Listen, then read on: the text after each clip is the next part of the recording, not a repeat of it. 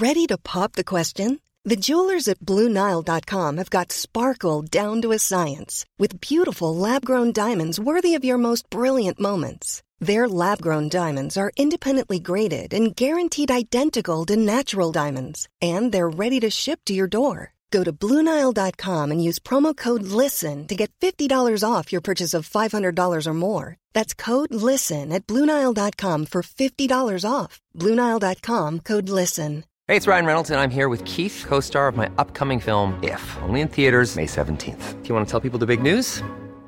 All right, I'll do it. Sign up now and you'll get unlimited for $15 a month and 6 months of Paramount Plus Essential Plan on us. MintMobile.com/switch. Upfront payment of $45 equivalent to $15 per month. Unlimited over 40 gigabytes per month. Face lower speeds. Videos at 480p. Active Mint customers by 531.24 get 6 months of Paramount Plus Essential Plan. Auto renews after 6 months. Offer ends May 31st, 2024. Separate Paramount Plus registration required. Terms and conditions apply if rated PG.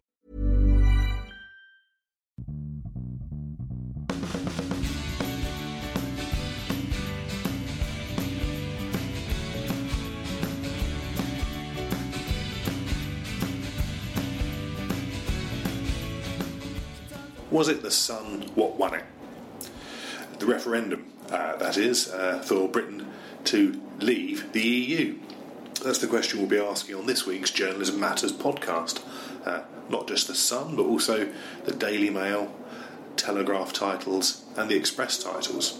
So all these papers were strongly biased in the final month of the referendum campaign, reflecting a pro-Brexit viewpoint, not just in their leader columns, but also in their editorial pages too.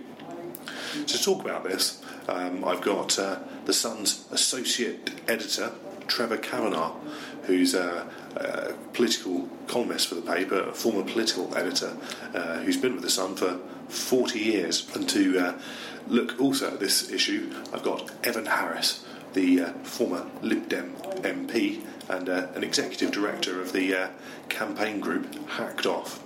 First up, Trevor Kavanagh. What your thoughts were really, the extent to which, so I suppose you can speak for the Sun, the Sun was sort of leading, or the extent to which it was really reflecting and resonating what it was hearing, and what it thought that its readers were worried about. Yes, I think that it's the latter of the two, because we have had a view on the European Union and its grand design for a very long time, and throughout that period, 30 or 40 years, that has been matched by and led by, indeed in many cases, by our readership, which has been 2 to 1, sceptical compared with a Europhile sort of audience about, and that includes everything from the origins of the single currency, the exchange rate mechanism, right through the moves towards ever closer union and the Maastricht Treaty, and then the Constitution and the Lisbon Treaty that supplanted that. That feeling by our readership has actually grown, if anything, over the years, and we would have been remiss not to represent it. I've had calls from papers in Europe about this editorializing, which they regard as rather strange, and it is probably, perhaps at any rate, unique to Britain that newspapers take a particular stance on a political issue, but it's not new. It's always been the case, I think. We have a very diversified press, which is not the case in all other countries. We have papers on the left and on the right, and allegedly on the independent centre ground too. And all of them express their views, not least of which would be, for instance, the Financial Times, which has been vehemently pro-European for at least the last 20 years, and has made no secret of the fact that it is partisan. And indeed has lost a lot of credibility in the city because it has presented only one side, the Project Fear argument, throughout the campaign. Yeah, that's interesting. Well, I suppose following on from that, I mean, what's your sense of the extent to which the press, I guess, sort of Fleet Street, may have had an influence on the result? going one way or the other.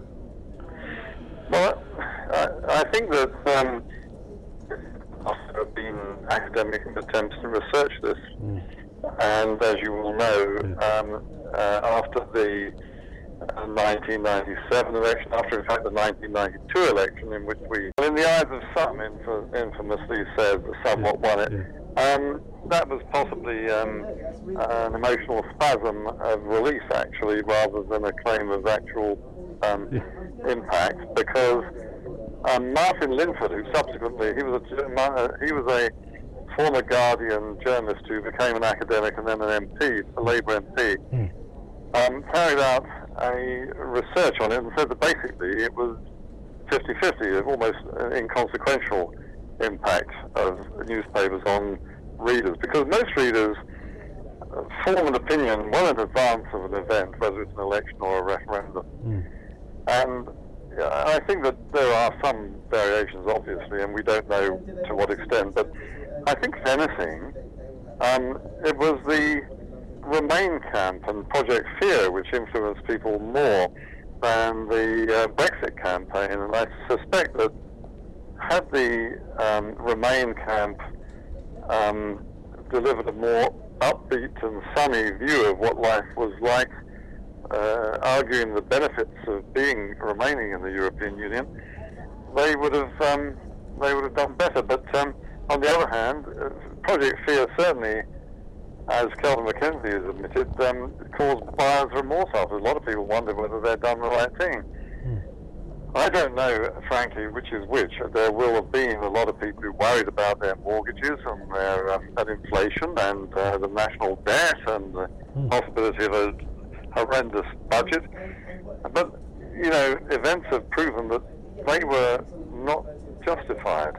We haven't had an emergency budget. We won't have an emergency budget. Inflation isn't going to soar. And the stock market has actually bounced back to record highs. And just on the, you mentioned the FT, and I don't know, it struck me that the sort of pro-Leave papers were a lot more strident in their support of the Leave argument, and perhaps that's why they won the argument, because the pro-Remain papers seemed rather kind of limp-hearted about it, and only really coming to a view quite near the end. I don't know. That was your I absolutely disagree with that point of view. I think that the reason that the Brexit arguments resonated was because they had justification in them. And I think the reason that the Remain arguments failed was because they were, as you say, limp. And basically it was hanging on to never fear of something worse. The arguments for striking out on our own were cast by the Remain camp as Little England xenophobia.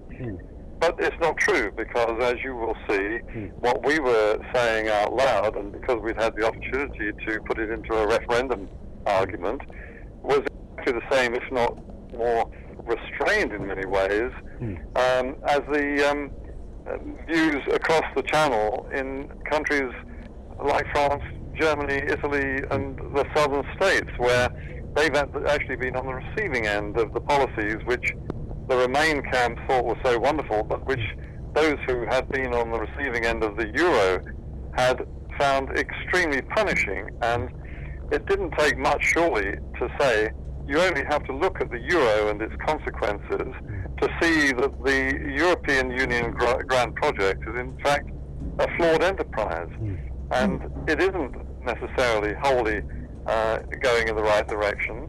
It is perhaps arguably going in wholly the wrong direction. And so when you have a Pew Research Studies opinion poll showing more than 60% in France of all countries wishing they could follow us into a referendum and vote out, that tells you something, doesn't it? It's not just Little England. Well, thanks for that. And the, I suppose just a quick one. I mean, people will do dissertations on this, and they'll tot up the number of articles which appeared in papers favouring Remain, favouring Leave. And I think you probably find that in the Sun that there wasn't, it wasn't, should we say, precisely balanced. There was probably you probably weighted the editorial coverage in favour of Leave rather than being scrupulously fair as like a broadcaster might be. I mean, is that fair comment? And is that right? Should we be more? Should we strive to be balanced in journalism? No, I don't think so. Yeah. I think that newspapers should say what they think. They should reflect the views of their readers, and they should also carry through the arguments they think are the correct arguments. And I think, whichever way you look at this, Europe isn't working very well. When you've got unemployment across Europe, which is double the average rate across Europe to what Britain's rate is, something is going seriously wrong. And if you can just look at that and say, oh look, we've got to give an even balance to that and say there are good things about unemployment, then I think you're barking up the wrong tree. Okay, well, look, thanks for that. And sort of final question, I know you probably get asked this a lot, but I mean, the extent to which this decision finally to go out and say, right, vote leave, is Rupert Murdoch involved in those decisions, or how does it work? Or is it just down to the editor and the senior team? I mean, how does it work? The Sun has had a stance on the European Union for the 40 years that I've been associated with it, first as political editor and then as chief leader writer and then as columnist. And we've had a view from Up Yours to Laws and All at Gaul and so on, which has been consistent, honourable, legitimate and accurate as things turned out.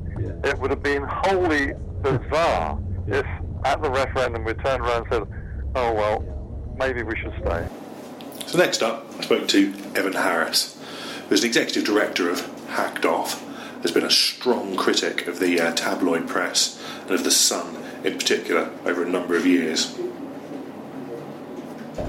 What's your response to what Trevor Kavanagh said there? That he feels that The Sun has been entirely honourable in the way it's behaved and the way it's reported this important issue. I mean, what's your take on the way the press has covered the Brexit and aftermath? The point from the public interest is not about balance. The press are entitled to be partisan and they're entitled to take sides. But given that they are signed up to a standards code of their own of their own creation, what they're not entitled to be, according to clause 1 of that code, is to publish inaccurate, misleading or distorted information. And it's very clear, just looking at what happened, that several newspapers, especially on the Brexit side, in many cases on page 1, or at least in splash headlines inside, published information that was clearly inaccurate and distorted and misleading.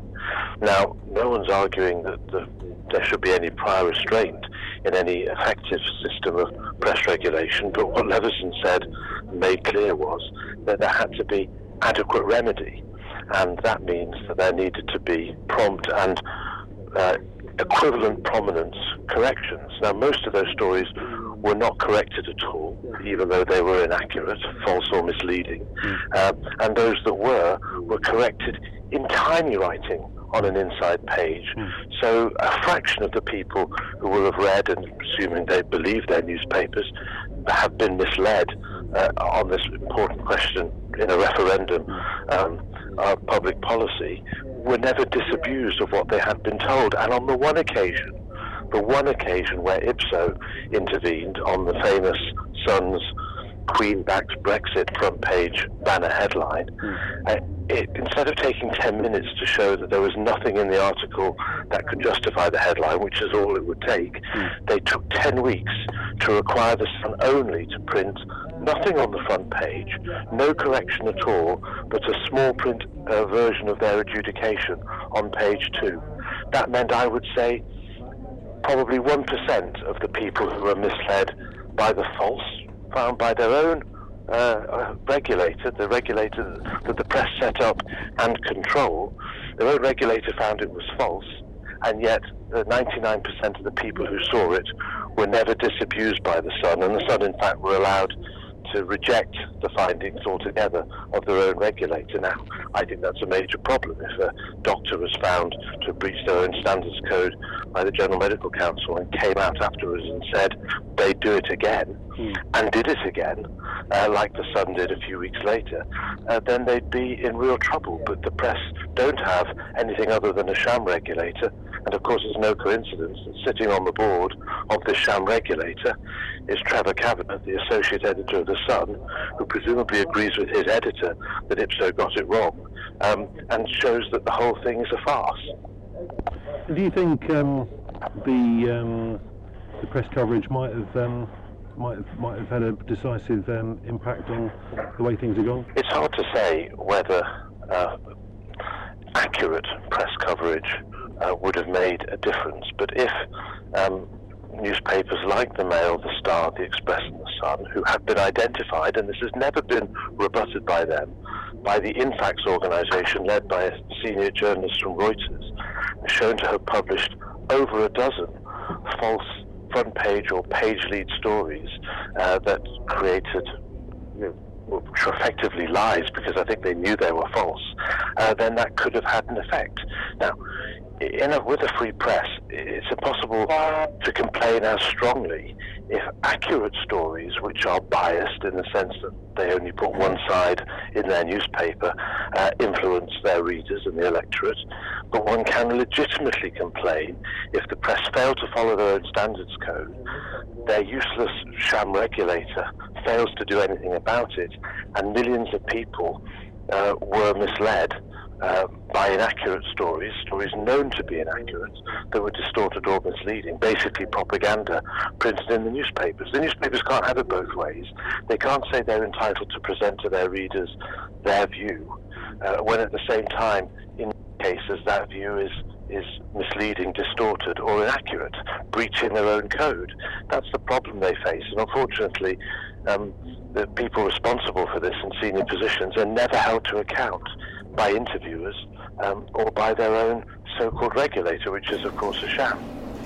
Okay, so that concludes this week's Journalism Matters podcast. Look out for the next edition in 2 weeks' time.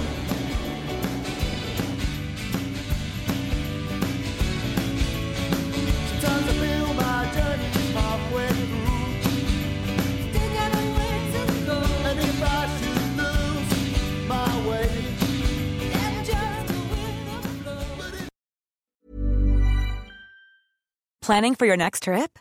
Elevate your travel style with Quince. Quince has all the jet-setting essentials you'll want for your next getaway, like European linen, premium luggage options, buttery soft Italian leather bags, and so much more. And is all priced at 50 to 80% less than similar brands. Plus, Quince only works with factories that use safe and ethical manufacturing practices. Pack your bags with high-quality essentials you'll be wearing for vacations to come with Quince. Go to quince.com/pack for free shipping and 365-day returns. When you need mealtime inspiration, it's worth shopping Kroger, where you'll find over 30,000 mouth-watering choices that excite your inner foodie. And no matter what tasty choice you make, you'll enjoy our everyday low prices, plus extra ways to save, like digital coupons worth over $600 each week. You can also save up to $1 off per gallon at the pump with fuel points. More savings and more inspiring flavors make shopping Kroger worth it every time. Kroger, fresh for everyone. Fuel restrictions apply.